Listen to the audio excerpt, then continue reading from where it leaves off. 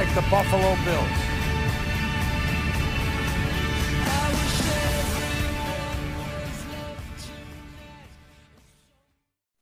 What's up, Buffalonians? It's your boy, Nick English. If you want the facts, the stats, and all the sports info in the 716, you have come to the right place. This is English Encore, Buffalo's favorite sports channel. I'm your host, Nick English, joined by my co-host, Andrew Oglich. We are back with another episode following the Super Bowl. A bit of a unique episode today. We're going to kind of go over the Super Bowl, maybe just some thoughts on the game itself, probably some feelings we had regarding the Bills during, before, after the game, wishing that they were there. We're going to then go through the last three Bills draft classes and kind of just break those players down. And then finally, we got some good Sabres content. We're going to spend a good little bit of time talking about them as they're finally playing some really good hockey. 2-game win streak, chance to make it 3 tomorrow night against Ottawa. And Jack Eichel will be making his debut tonight, so we'll touch on that as well. But I guess first and foremost, Andrew, how's your week going, and what were your thoughts on the Super Bowl? Week's not too bad. I wish there was football at the end of it, but such is life right now. That's where we're at. But I enjoyed the Super Bowl. I mean, I didn't think it was terribly exciting. To be completely honest, I kind of dozed off in the fourth quarter. I woke up as the Rams scoring drive started. So got a little boring, right? I mean, it was just punts back and forth for most of the second half. But yeah, I mean, it was all right. As far as, right, like the trauma of, this should have been the Bills. It didn't really hit me. It didn't really bother me. I mean, I kind of put it past me at this point. Yes, it would have been nice to watch the Bills play. Probably could have won, but it is what it is. I thought, I don't know. All in all, it was a decent decent Super Bowl. Quarterback play was meh, right? It wasn't Josh Allen out there. Joe Burrow was okay. He didn't cost his team the game. Had opportunities to win it on their last drive, right? Like, pictures are coming out recently on Twitter. Jamar Chase totally broke Ramsey's ankles on the sack play at the end of their drive, right? Could have been a walk-in touchdown, but that line just collapsed on him. So I don't know. I mean, is Joe Burrow still a powerhouse quarterback in the AFC like everyone thinks he is? Maybe. It's his second year. Honestly, you could call this his first year because his rookie year, he didn't play half of it because his knee exploded. So I don't know. I mean, he's good, but I don't think he's going to be something that's going to cause me to lose sleep, leading into when we ever play them. And we'll play them next year in Cincinnati. So long way of saying it was an okay Super Bowl. Yeah, I agree. I thought the beginning of the game was pretty good. I thought early on it looked like the Rams were kind of going to maybe run away with the game just based on what they were doing offensively. Obviously, the Odell Beckham injury happens, which sucks for him. I mean, regardless what you think of him as a human, like another ACL tear when he's having a really good game and kind of proving a lot of people wrong just based on the postseason he had.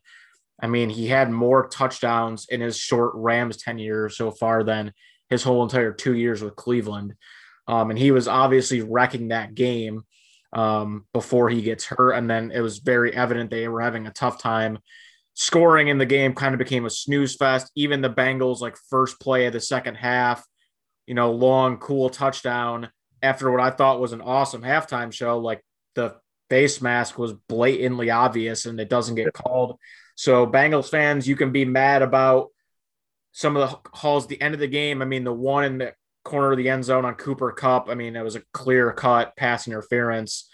With the play before, like, there was a little contact, probably shouldn't need to get called, but at the same time, earlier in the game, you got a touchdown off of what should have been a penalty. So, Right. Well, and if you don't piss away all those drives and don't punt how many times in a row, you don't have to worry about the refs making weird calls. For sure. And I mean, again, like the Jamar Chase thing, yeah, he was getting wide open, but I mean, Aaron Donald had Joe Burrow in his, arms before Chase even could even break it off. I mean, if you freeze frame it from when Chase actually gets open, Burrow's already on the ground, like dead in the water. The offensive line definitely let the Bengals down, which is kind of another reason I'm not too scared of them, because even if they go out and add a piece or two, I don't know if that's really going to truly affect them to, give them an A+ offensive line. And our good old friend Quentin Spain, who talks some trash about the Bills, just got absolutely blown up by Aaron Donald, which is a tough task in itself. But seeing the way he got blown up was pretty funny. But yeah, the game itself wasn't anything special. Happy for Matt Stafford. As the game went on, I kind of lost the feel. I mean, I texted you before the game where I finally had I'd really never even had any feelings after the Bills lost, maybe like the day or so after about, this, that, and the third, we should be playing more games. But we're not, whatever. And right before the game started, it kind of hit me of damn, this really should be us right now, or this could be us. And we kind of let it squander away. But then it's one of those that you can play the what if game with everything. And, it is what it is. We didn't make enough plays. We didn't deserve to be there. And, we'll have a chance next year to run it back. And your thing on Joe Burrow, I agree. I mean, he is a hot commodity right now. He's the hottest thing on the market. I mean, everyone loves to go with the Cinderella story, and obviously it's a cool thing, and he's in a small market and everyone's running with it. Do I think he's something that the Bills should be super scared of? No, but I mean, he's definitely not an easy competition. They'll be a tough out when you play them, but I think it's still pretty clear that it's Allen Mahomes' world in the AFC. And I'm sure in the next few years, guys like Herbert, I'm sure Lamar Jackson has some motivation. Guys like that are going to be, putting their name in the hat for that.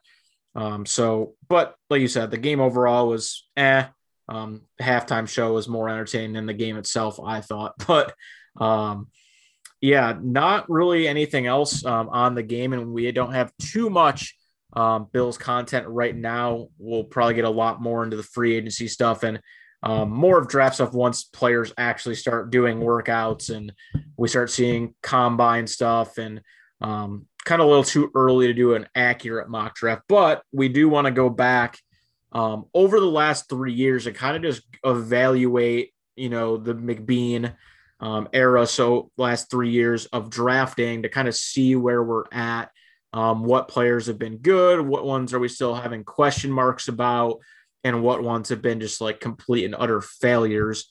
So I'll leave it up to you as far as, do you want to start with this past draft class or dating back to 3 years ago in 2019 to start things off? Let's go back to 2019. All right. So quickly, I'm just going to run through the names of all the players and rounds that we picked, and then we can go through each one by one. So this draft class featured Ed Oliver with our number 1 overall pick at pick 9. Then we went Cody Ford in round 2. We had 2 picks in round 3 with Devin Singletary, Dawson Knox. No 4th round pick. 5th round was Voshon Joseph. 6th round, Jaquan Johnson, and then 2 7th round picks, and Daryl Johnson and Tommy Sweeney. So I guess starting in round 1, Ed Oliver, if you had to give a grade of obviously F through A, what would you give Ed Oliver so far after, 3 seasons now with him? I'd say a B+, A-, right? He hasn't been a showstopper, but he's one of your biggest pieces on the defense. So yeah, I think he's right in that kind of just above average slot. Yeah, I think I had him slotted in an A-. I thought, especially at the later half of back end of this year's schedule, and then especially in the playoffs, it was very evident that his presence was felt. He was a guy we talked about in the preseason that needed to make that next step. And especially with all the stuff going on, whether it was Harrison Phillips getting off to a slow start, but then finally getting back into full gear off the injury. Star Lotulelei being in out of the lineup. And, last year the whole thing was, well, without Star being there, Ed Oliver wasn't able to be effective. Is that what he's going to be going forward? And I think he proved a lot of doubters, including myself in some ways, wrong from that aspect, as far as even when those guys weren't in there, he was still being able to be a very efficient and effective player. I still think there's another tier for him to reach, and I think he can get there this next year. I think he's motivated. It's very clear that he has a good head on his shoulders and he has the right people around him to make that next step. But like you said, it hasn't been like an A+ home run, but for the value you got him at pick 9 and some of the guys taken ahead of him, especially Quinnen Williams at that same position, I would still take Ed Oliver over him at this point right now. Cody Ford was our second round pick.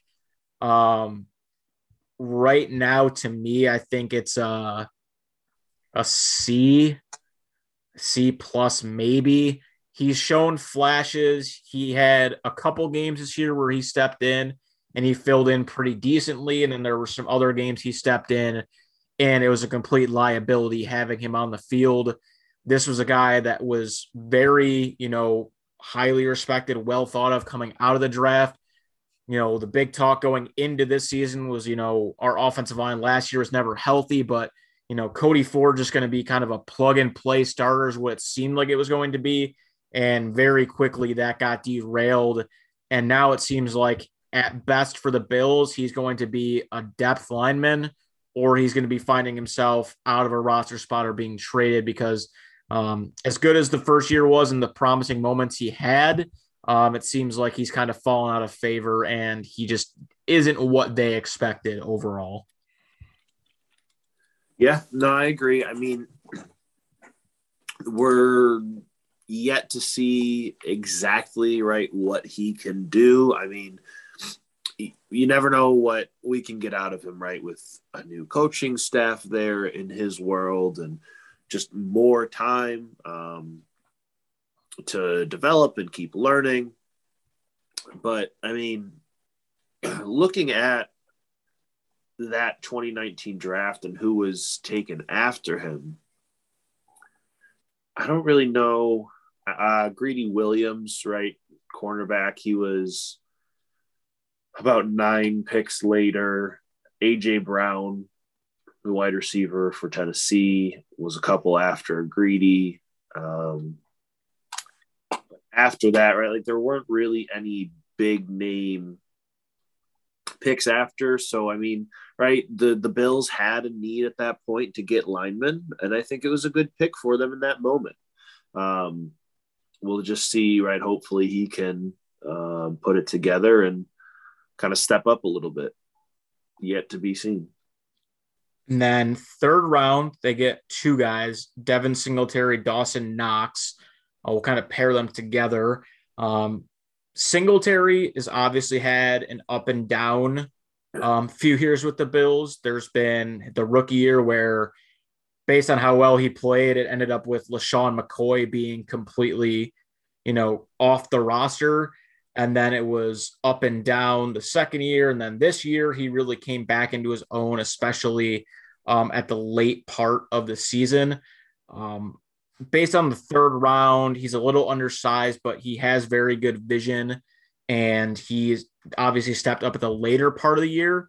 Right now, I'd say he's probably B- for the Bills because there's still some untapped potential there. But I think the consistency is where Bills fans are probably concerned. And Dawson Knox, I would give an A just based on, you're talking about a guy who is probably one of the most raw prospects in that draft class, didn't have a ton of opportunity and a lot of catches at Ole Miss. Tight ends are one of the positions that take a few years to develop, as we saw. And we saw this year, Dawson Knox have a breakout season, how much the offense changes when he is at playing at his best.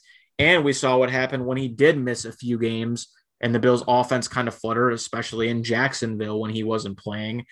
And he's a decent blocker and he has a great chemistry with Josh. and it seems like his trajectory is only going up. And he's another guy this offseason that I don't think it would be the worst idea in the world to extend him now, coming off of a good year, before next year he goes on and has, maybe 900 to 1,100 yards receiving and maybe even more touchdowns. Like, we just don't know. Josh is such a good quarterback. And the way he was able to play this year, he probably would have had 12, 13 touchdowns if he didn't miss, a few games or get hurt at the late end of the Tennessee game. Like, who knows what would have happened. So just based on the raw prospect and what he's done, each year going up, and especially being a 3rd round pick, I think it's that pick so far has been a home run for the Bills. Yeah, totally agree. I mean, I think both of them, Devin and Dawson, have progressed the way you kind of expect, right? Mid to late rounder draft picks to do, right? They're in their 3rd year. This season was their 3rd year. They have come into their own. They've come into their position rooms as leaders. They've taken on playing time and the majority of the workload. And that's what you expect out of those draft picks, right? It's going to take them a few years. They're not 1st rounders, they're not 2nd rounders for a reason, but they're developing well. They're doing the small things right. And I think, right, I mean, the rest of this draft is not really anything to sneeze at, right? Like, the excitement stops after the 3rd round. So I definitely, right, would give them both probably A minuses, A's, even Devin, right? I know you were a little lower on him, but I think how he's been able to progress just, kind of earns him that little step up to be in line with Dawson. And as you kind of just allude to, after the 3rd round, it kind of falls off just like the rest of the Bills draft class. I mean, 5, 6, and 7, Joseph, Jaquan Johnson, Daryl Johnson, and Sweeney. Boshawn Joseph was kind of a unique pick because he was a guy that seemed like he was going to get picked a lot higher, but he had a lot of off the field issues. I mean, he seemed like he might have been able to fit in that linebacking room, but that clearly failed. Not really anything to knock the Bills on. I mean, it was worth a kind of a flyer at that point in the draft. Jaquan Johnson's been a nice piece for the Bills in the 6th round. He's a special teams contributor. He backs up Poyer and Hyde well for a 6th round value. He's not going to blow you away, but is able to come in and play when needed. And then Johnson and Sweeney. Sweeney's a nice player. He's a good blocker. He doesn't wow you with his route running or anything. He actually has a lot of drops, couple fumbles. And then Daryl Johnson had some nice flashes, but we were able to trade him away to Carolina just because we had so much depth. Not a bad player, but all those guys, nothing. I don't think the Bills did anything wrong. But I think Jaquan Johnson in the 6th round is probably the best value pick they had in that draft for a guy that's still on the roster and still contributing in some way, shape, or form to the team compared to the rest of the guys who either were really not getting on the field that often or getting on the field for just like specialty plays, like in the case of Sweeney really coming on for just run blocking or the occasional slip out for a pass like Lee Smith would for a 1-yard touchdown. Right. Yep. Agree. 2020, no 1st round pick. We got Stephon Diggs, well worth it. 2nd round, AJ Epinesa. 3rd, Zach Moss. Gabe Davis, 4th. Jake Fromm in the 5th. Tyler Bass and Isaiah Hodgins both in the 6th. And Dane Jackson in the 7th. So this draft class, I think, fares very well for Brandon Beane, just based on a lot of value.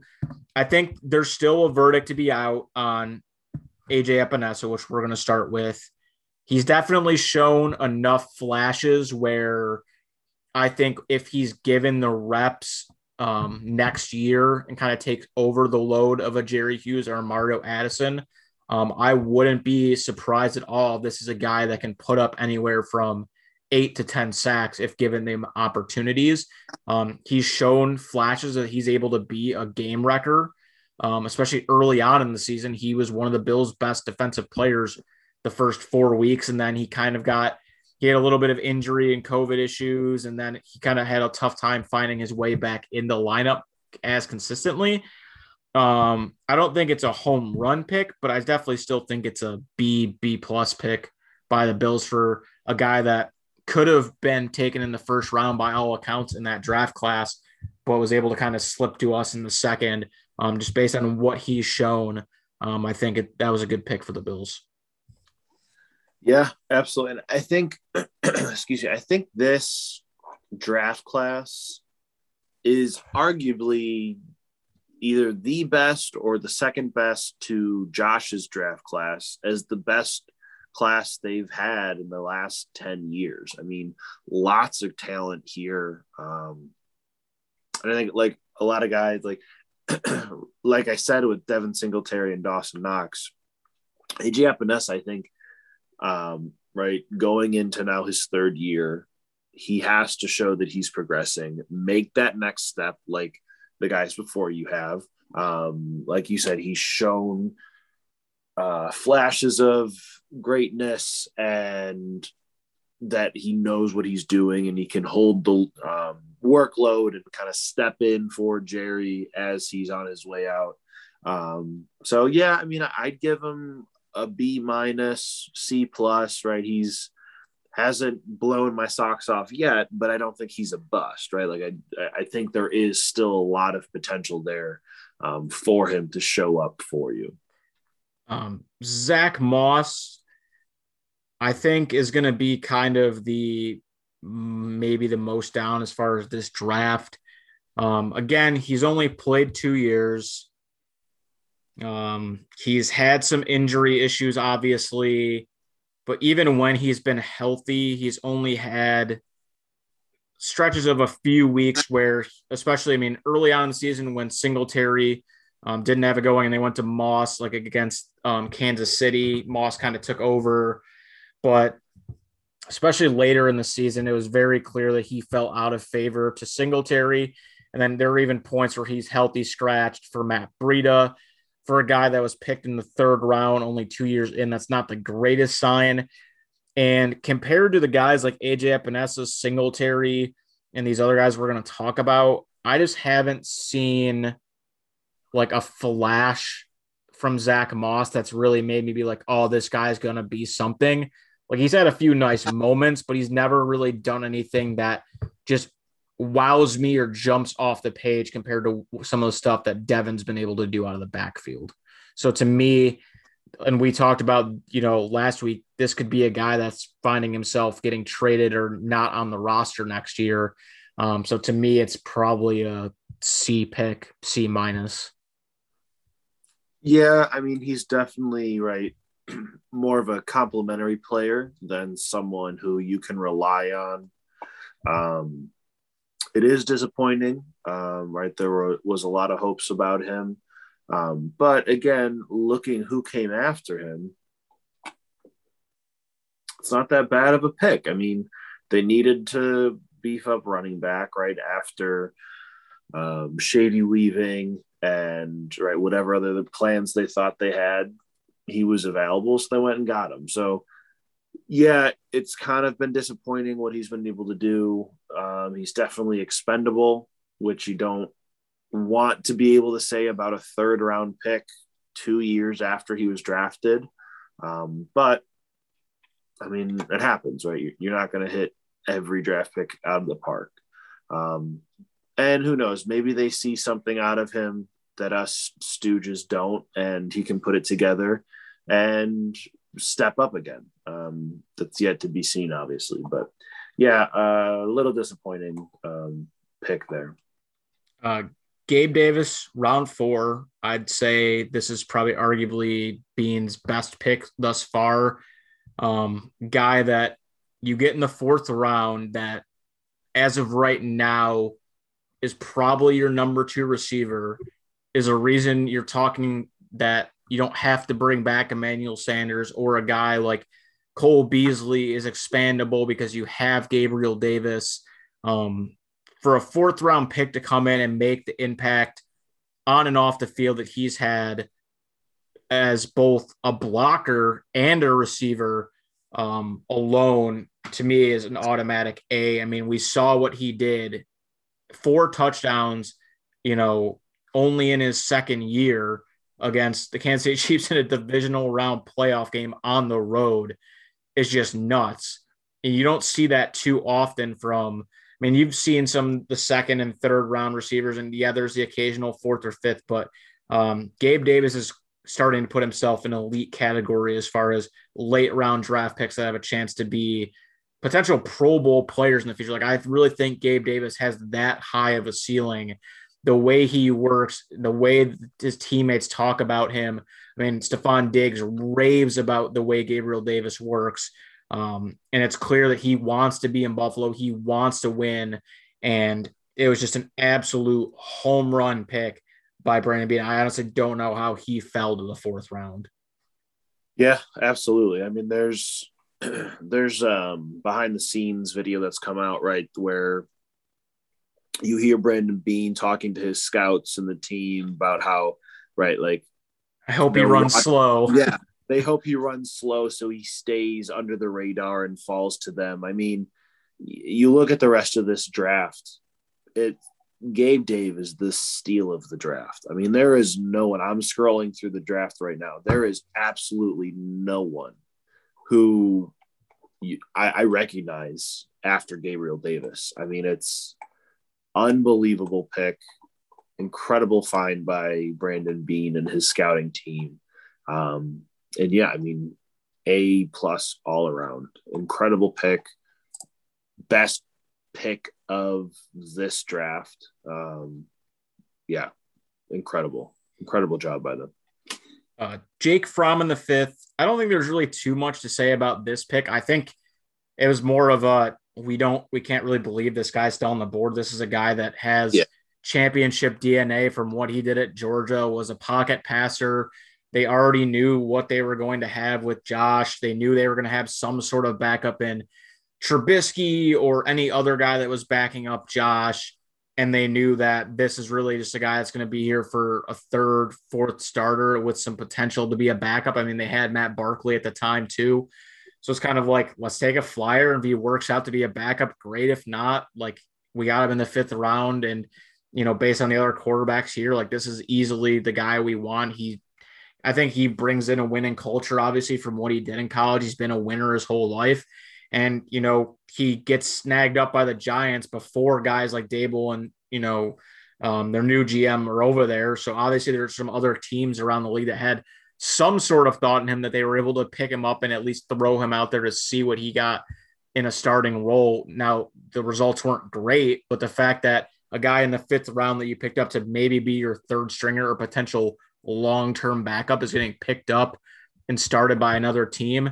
I mean, for where they were picking at, I mean, I don't think there's anything wrong with that. There's not really a grade. I mean, it's probably just like a B, like a straight B. Like, you picked a decent player at a good spot. He wasn't good for you. He wasn't bad for you, but for the value that was there for him, I think it was obviously a good pick. And, you know, wish him luck wherever he goes next, but really nothing to say on Fromm that's bad. Yeah, agree. It was why not? Let's grab him, see what happens. He didn't really do anything, barely played. So yeah, no harm done. Tyler, Big Baller Bass, 6th round pick. This is why you draft kickers. This is why there's the argument now that if Justin Tucker was to get put in a draft class, why he could go in the 1st or 2nd round, because he's automatic points. I mean, he's had his couple bumps along the way in his first couple years, but this is a guy that's shown that, I mean, even in his rookie season, in big playoff moments, he's made big kicks. He made some big kicks for us throughout the year. He's single-handedly won us games, like last year when we had all field goals against the Jets. Like, that's all on him. He can kick from 60 plus. He's got the swagger. Everyone in the locker room loves him.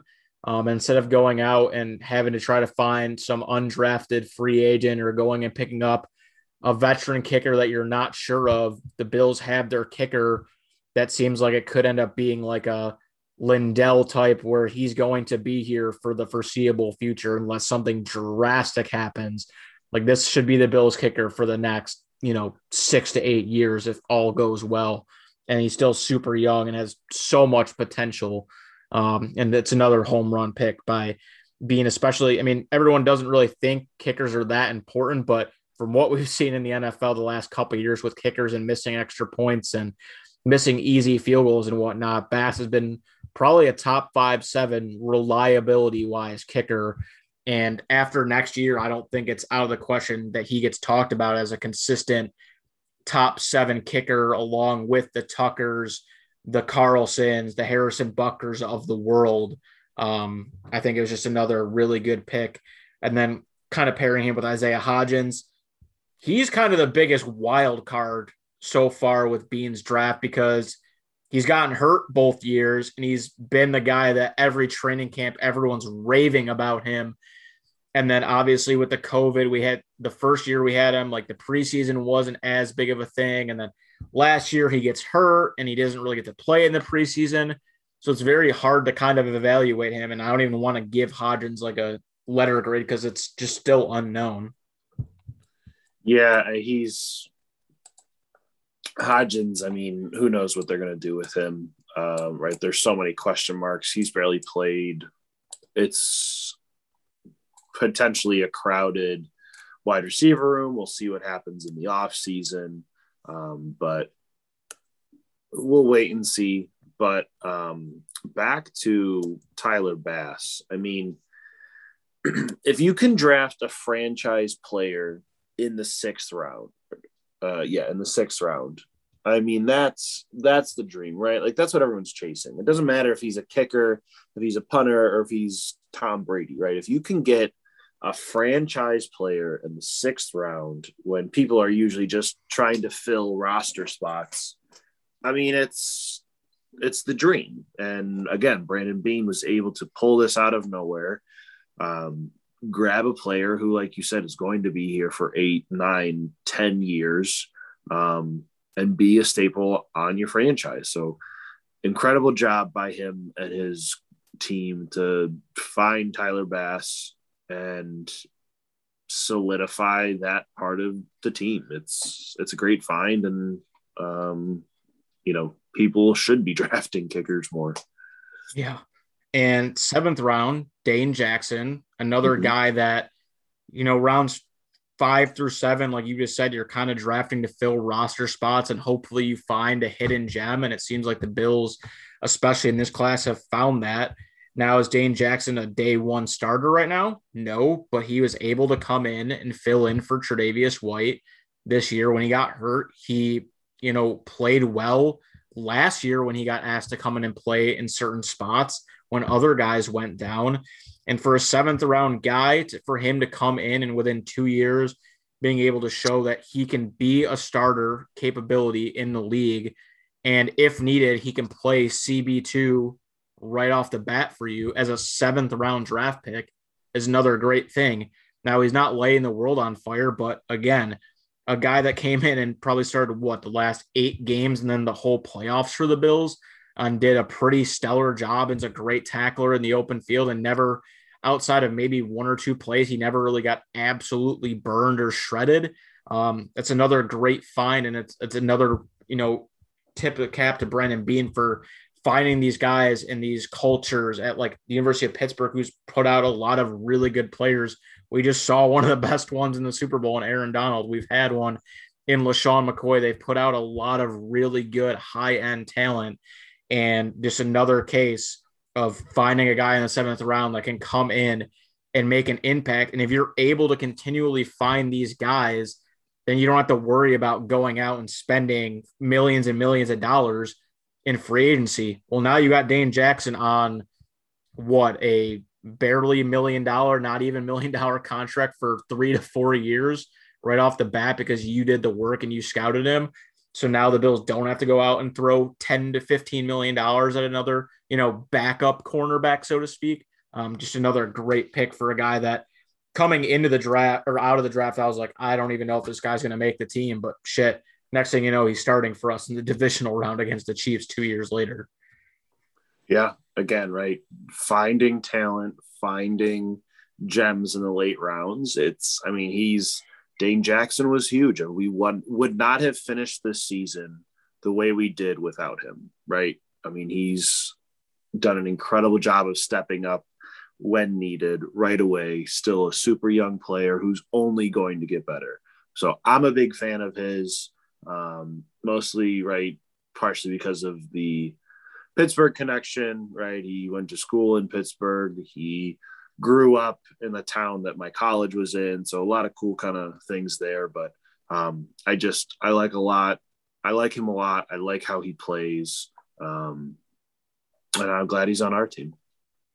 And then getting to our recent draft class, Greg Rousseau, Boogie Basham, Spencer Brown, Tommy Doyle, Marquez Stevenson, DeMar Hamlin, Rashard Wildgoose, Jack Anderson. Greg Rousseau, for what we got him at pick 30, again, kind of similar to Dawson Knox in just raw. Like he had one really monster year at Miami. Then he elected to sit out, so you didn't really know what you're going to get. You get him at pick 30, and it's a guy that comes in, starts for you every game, plays the full season, and showed a lot of flashes, a lot of athleticism. I mean, the interception he had against Kansas City was unreal. He had some really good plays in the playoffs. Still a bit ways to go, I think, before he kind of reaches his full potential. But just based on his size, the way he wants to work, just from the video of when he gets drafted, how much he, introduced himself just to the staff in the buildings and calling guys and wanting to stay extra and like talk to veterans. This is a guy that I think has a ton of upside that hopefully is going to be a double-digit sack getter for the Bills for the next 6 to 8 years or within the next couple. I thought he was awesome this year for what he was asked to do as a rookie. Yeah, agree. I mean, he's a guy who wants to be here, wants to get better, wants to contribute to the defense, wants to be that name on the defense. And his ceiling is incredibly high. He's only going to get better. So I'm incredibly happy with it. I mean, based on his play this year, I'd give him a B, right? If he was a little more consistent with his play, maybe B plus, but I mean, it's only going to go up from here. Boogie Basham round 2, kind of intriguing as far as this class goes, because this is a guy that for half the season was in street clothes for a guy you used a second round pick on, and it was supposed to come in with Greg and be the, reason to stop Mahomes and get to the pass rusher. And towards the end of the season, and once they actually got him playing, it was very evident he should have not been standing on the sideline. So from that perspective, it's obviously good. Maybe he just needed some more time to develop than us would see. And we're wondering why he wasn't in games when it was so clear towards the end of the season he should have been in over other guys. I think they're still trying to figure out what suits him better as far as him being on the edge or inside, or if he can continue to do both. Not a home run pick based on other players that kind of went after him, some other offensive linemen and some other guys that I thought we could have used some depth at position wise, even at corner, to be quite frank. But overall, I'd say he's probably like a C plus, B minus. Like he showed flashes, obviously, that he's going to be a guy that's going to be on this roster next year and making an impact. It just took a lot longer this year than I think a lot of us were hoping for. And then as he got on the field, I was wondering why, he was sitting for so long. Yeah. And I don't think you can hold this season against him. I don't think the Bills know exactly how they want to use him yet. Right. They're still trying to figure out exactly what he can do, where he fits in. And I think as Jerry retires, as maybe they'd move Star Lotulelei, as Harry continues to get better and solidify himself, Boogie Basham will find his way into the lineup. They'll find exactly where he can make the biggest difference on the defensive side of the ball. So Yeah, I mean, I don't think this year really gives you any indication of who he is as a player, what he can do for the team. Um, I think next year is going to be bigger for him, and right be his kind of true year of all right. Let's see what we've got. Spencer Brown, I think this is a pretty easy one to talk about. Oh Fans yeah, favorite already. Just a massive human being that looks like he's going to be on the opposite side of Deion Dawkins, protecting Josh Allen for the next 6 to 8 years, if not longer, hopefully. A little bit raw still, had a couple ups and downs throughout the season, but was definitely a game changer when he was in versus when other people were in. Um, the offensive line was clearly better with him on the field compared to when he wasn't. And for a guy that was brought in, and the plan was that this guy wasn't supposed to play this year. Like, that was very evident. Brandon Beans talked about it. Like, their thought was Darrell Williams going to start at right tackle, and then Ford or Feliciano was going to kind of fit in there, and they're going to make that line work. Well, that clearly didn't happen because Spencer Brown was so dominant at rookie camp, was so effective in the preseason that it was so easy that you could not take this guy off the field. He's always running downfield. He's always pushing Singletary, Moss, Josh, whoever, the extra few yards at the end of plays. He talks shit. He gets in people's faces. He's a silly goofball, and everyone loves him. And it was a home run pick by the Bills. I think he still has untapped potential still. There's still some areas where he has to grow in. I thought towards the end of the playoffs, he kind of got exposed at times a little bit, but for a rookie, for as well as he played, another A+ pick by Brandon Beane. absolutely. I mean, I've been high on him since the first day I saw him. He's just made an instant impact, did not hurt the team. I mean, he had one game with 4 penalties. Okay, so what? As a rookie, being thrown into a starting position for half a season, uh, I'll take it. I mean, he for the most part, he kept Josh upright. He never hurt you. He went where they needed him to, left tackle, right tackle, all over the place. I mean, he's only going to get better. He is your franchise left tackle or franchise right tackle for the next 10 years. So, yeah, I love him. Big fan. Probably my favorite pick from the draft.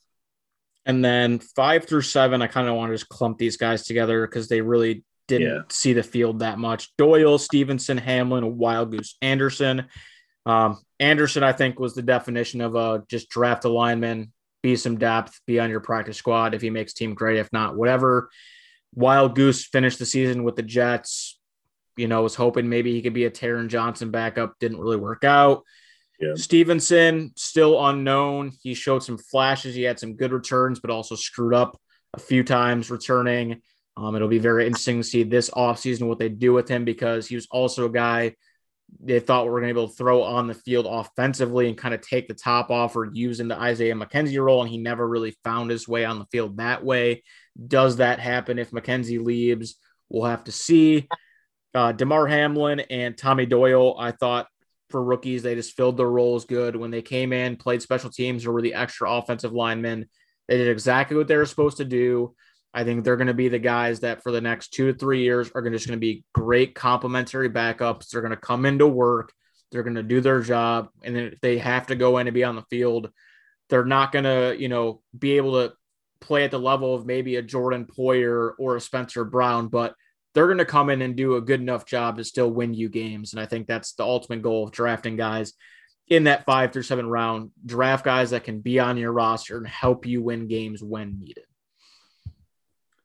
Yeah, I agree. I mean, I don't really have anything else to add on those players. Great.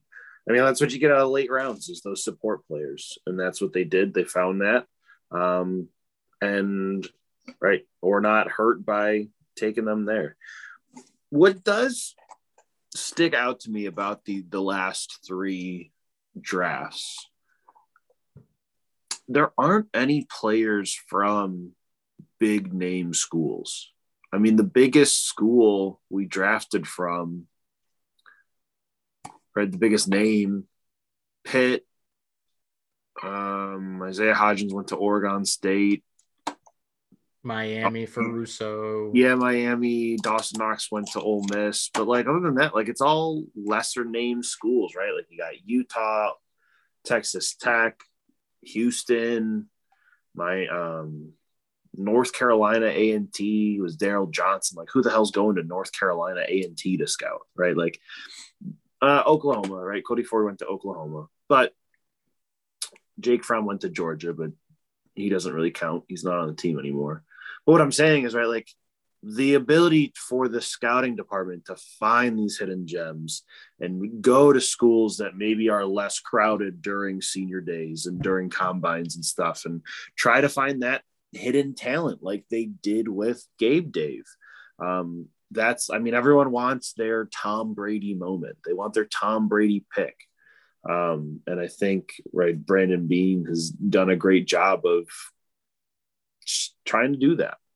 So I think that's encouraging, right? I mean, especially when there's teams like the Bengals who don't have a formal scouting department, just made the Super Bowl. So to have a scouting department, find these hidden gems, and have them perform for you and have it not backfire, I think is huge. I think it goes under the radar for this team in the front office. Yeah, I mean, even going back to Josh's class with Wyoming and even Tremaine at Virginia Tech and those kind of places.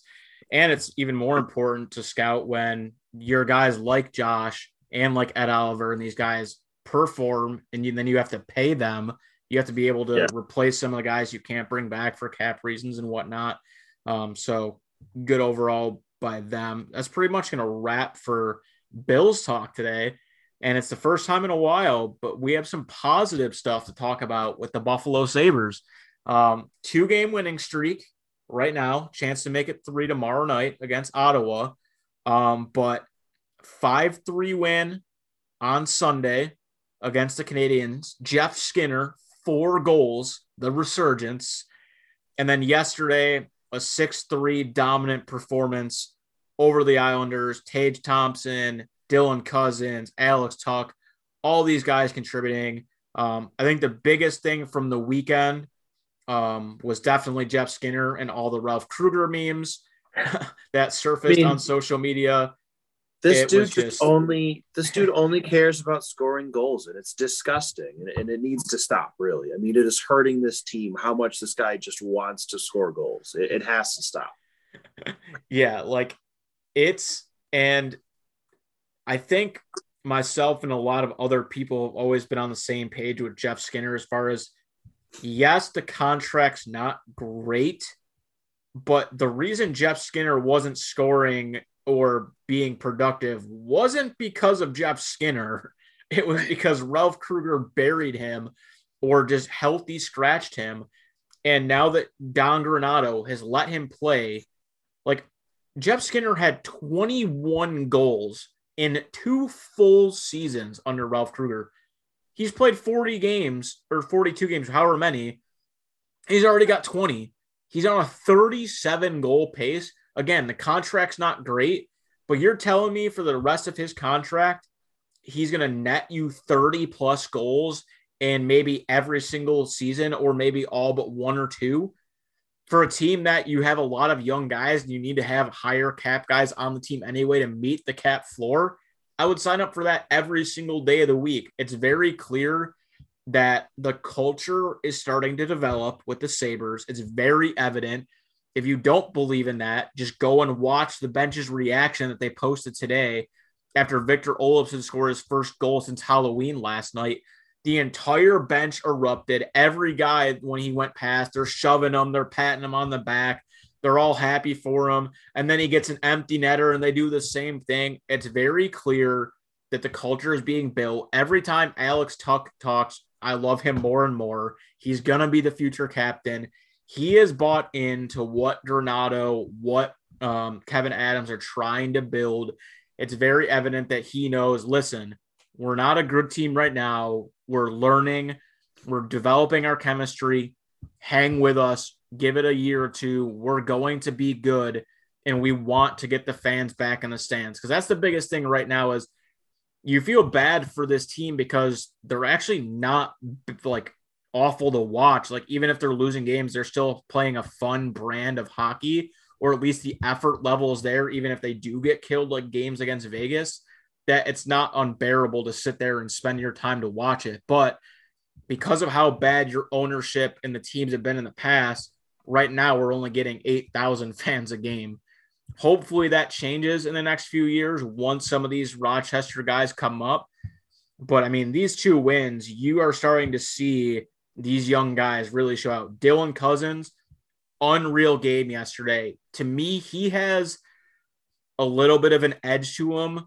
I don't think he's going to be as dirty of a player as a Brad Marchand, but he kind of has that type of like physicality to him where he is going to be able to put up 60 to 80 points in a few years, just go around, be physical, be a pest, and get under guys' skins.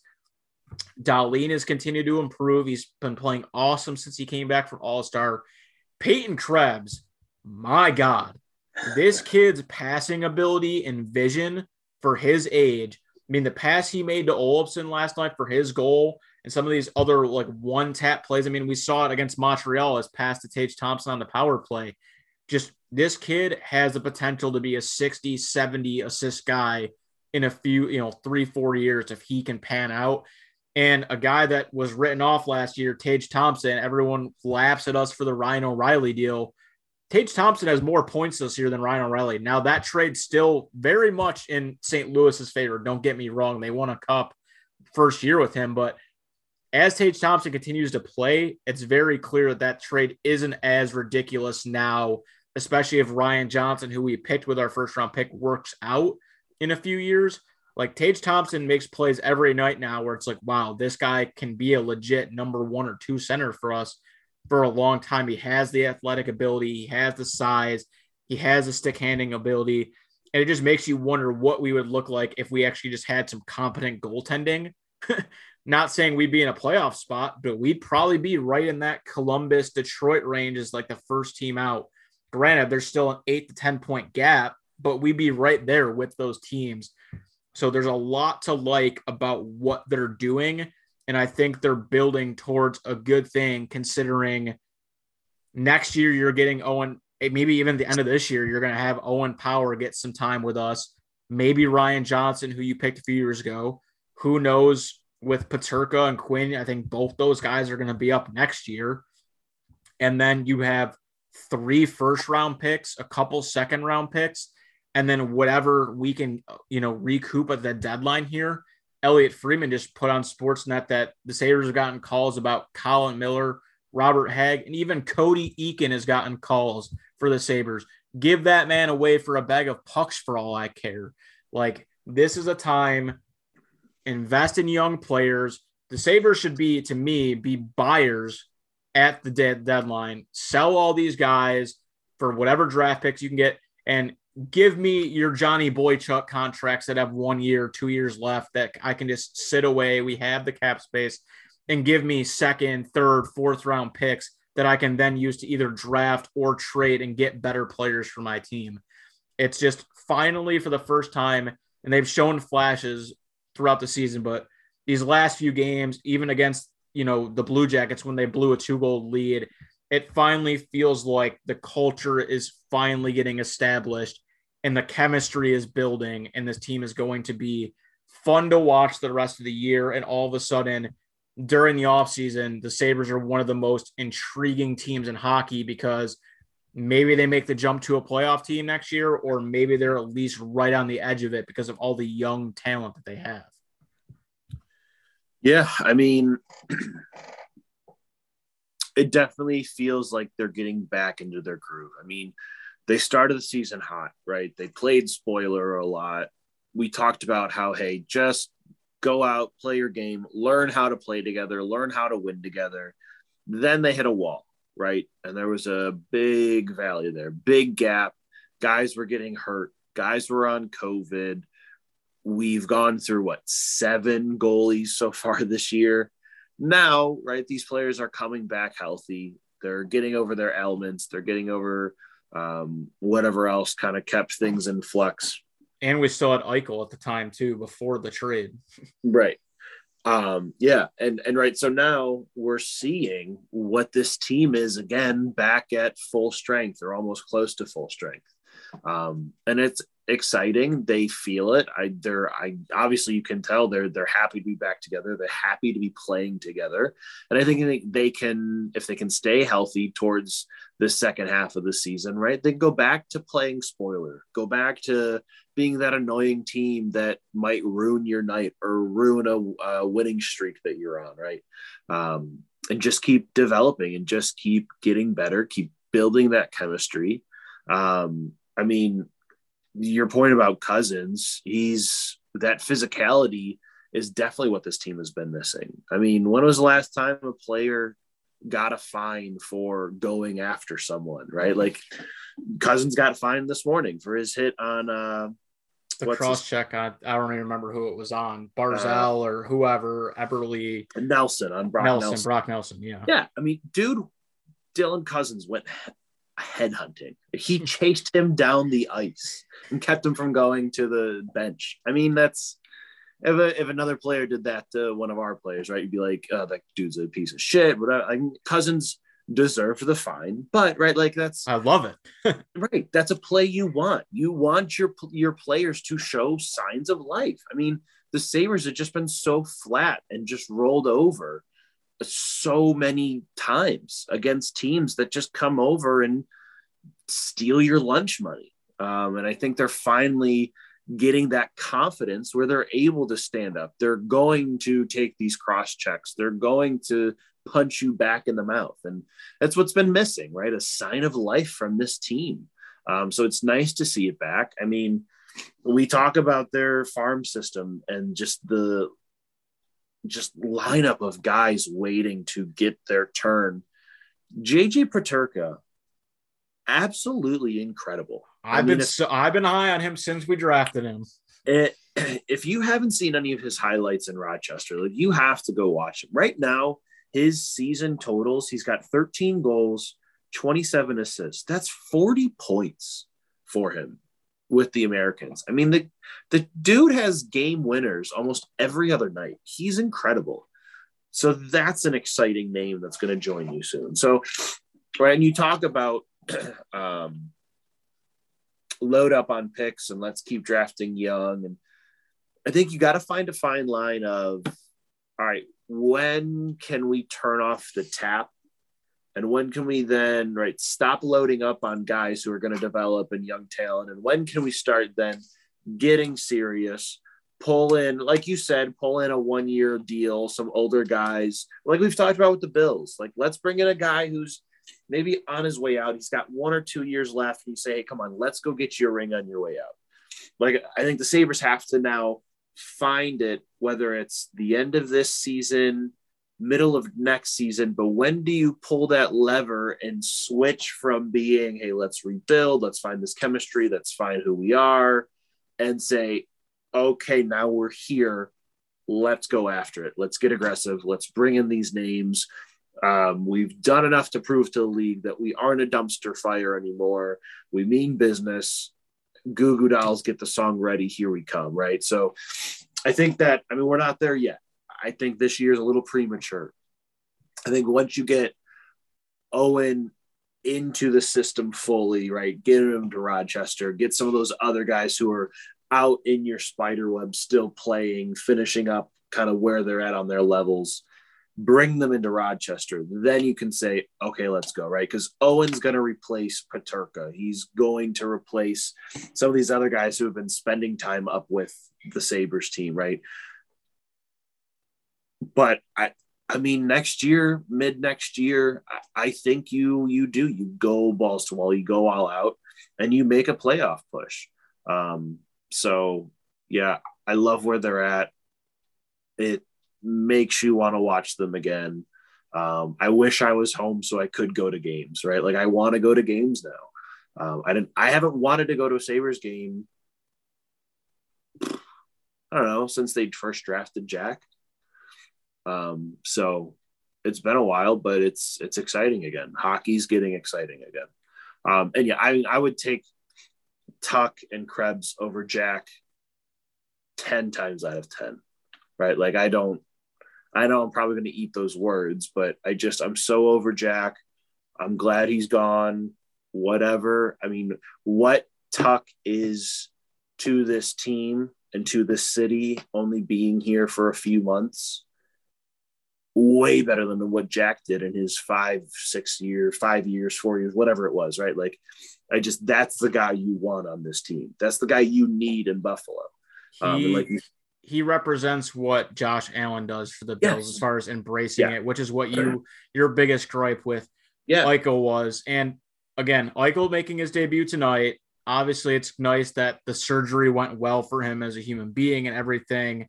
And I actually just want to read one tweet that I saw earlier today because I think it actually describes Eichel's tenure in Buffalo extremely well. And Mike Harrington retweeted, but Matt Kunzelman was the one that tweeted this out.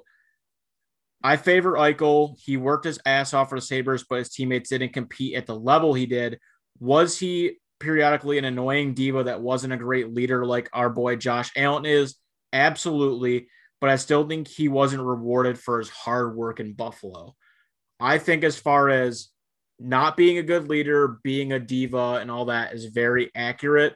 But I also don't think you can question how much he worked and wanted to win compared to some of the other players on the ice with him during his time in Buffalo. Not to say that he was, always perfect in Buffalo. But I think there are some things that get missed sometimes that, yes, he was a diva. Yes, maybe he wasn't the right guy to be a captain and maybe he shouldn't have been or named that, or we needed to go get a guy like Alex Tuch. And yes, he needed to embrace Buffalo more like Josh did, but I don't think you can ever question his effort that he put on the ice when he was wearing a Sabres uniform. Yeah, I think that's fair, right? I mean, you try to find a comparison for him in like the NFL, and right, you think maybe Matthew Stafford as far as right, like the talent wise, but just not on a good team that's going to help him flourish. But then right from like a diva drama side, I think like OBJ, right, on Cleveland, he was really good, a decent player, but there's too much noise, too much ridiculousness.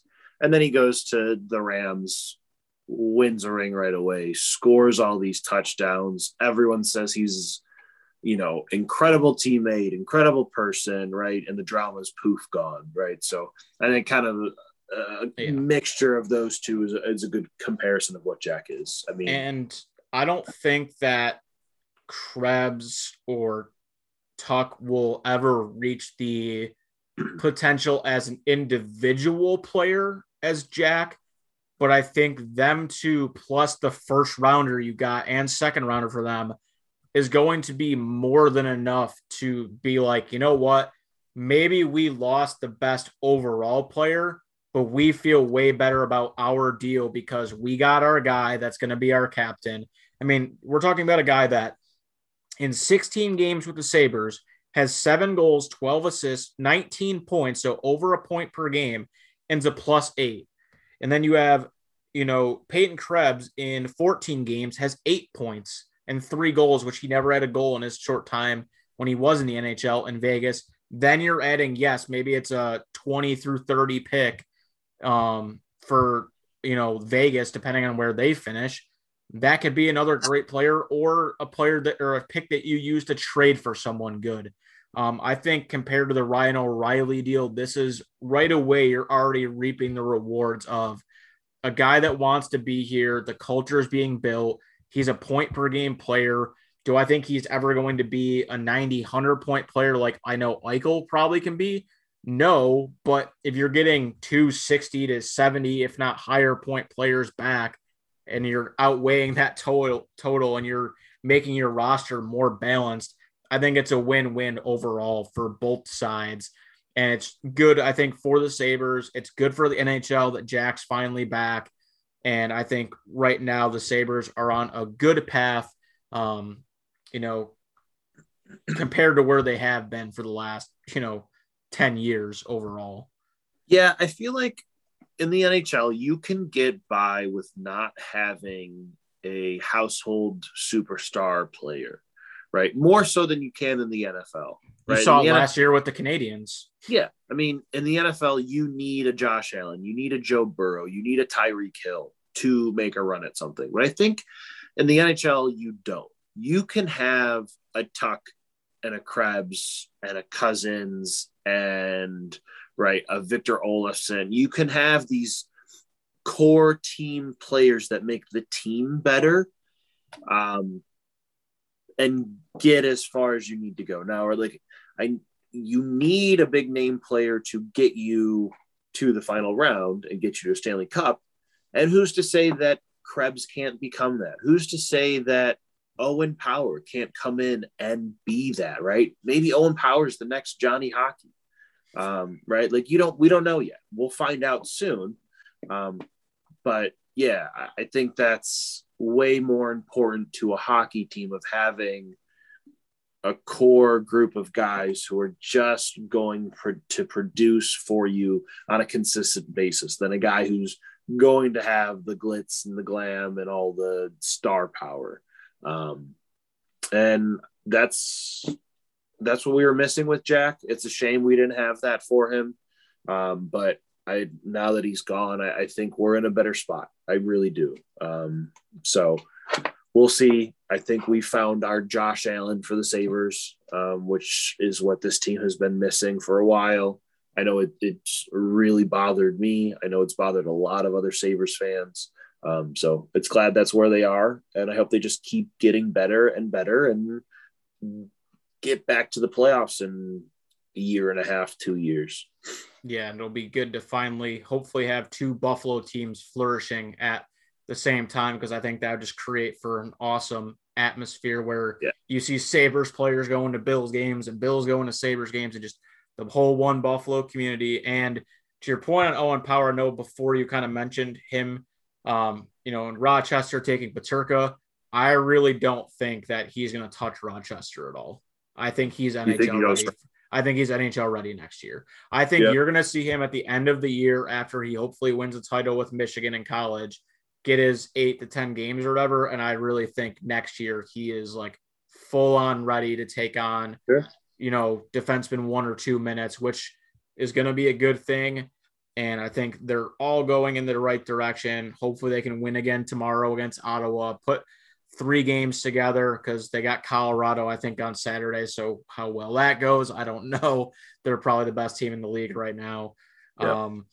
But finally some good stuff around the Sabres, it seems like, because this last week there's been a lot of ups and downs. The team's been playing well, but there's still been that background noise of they're only getting 8,000 people.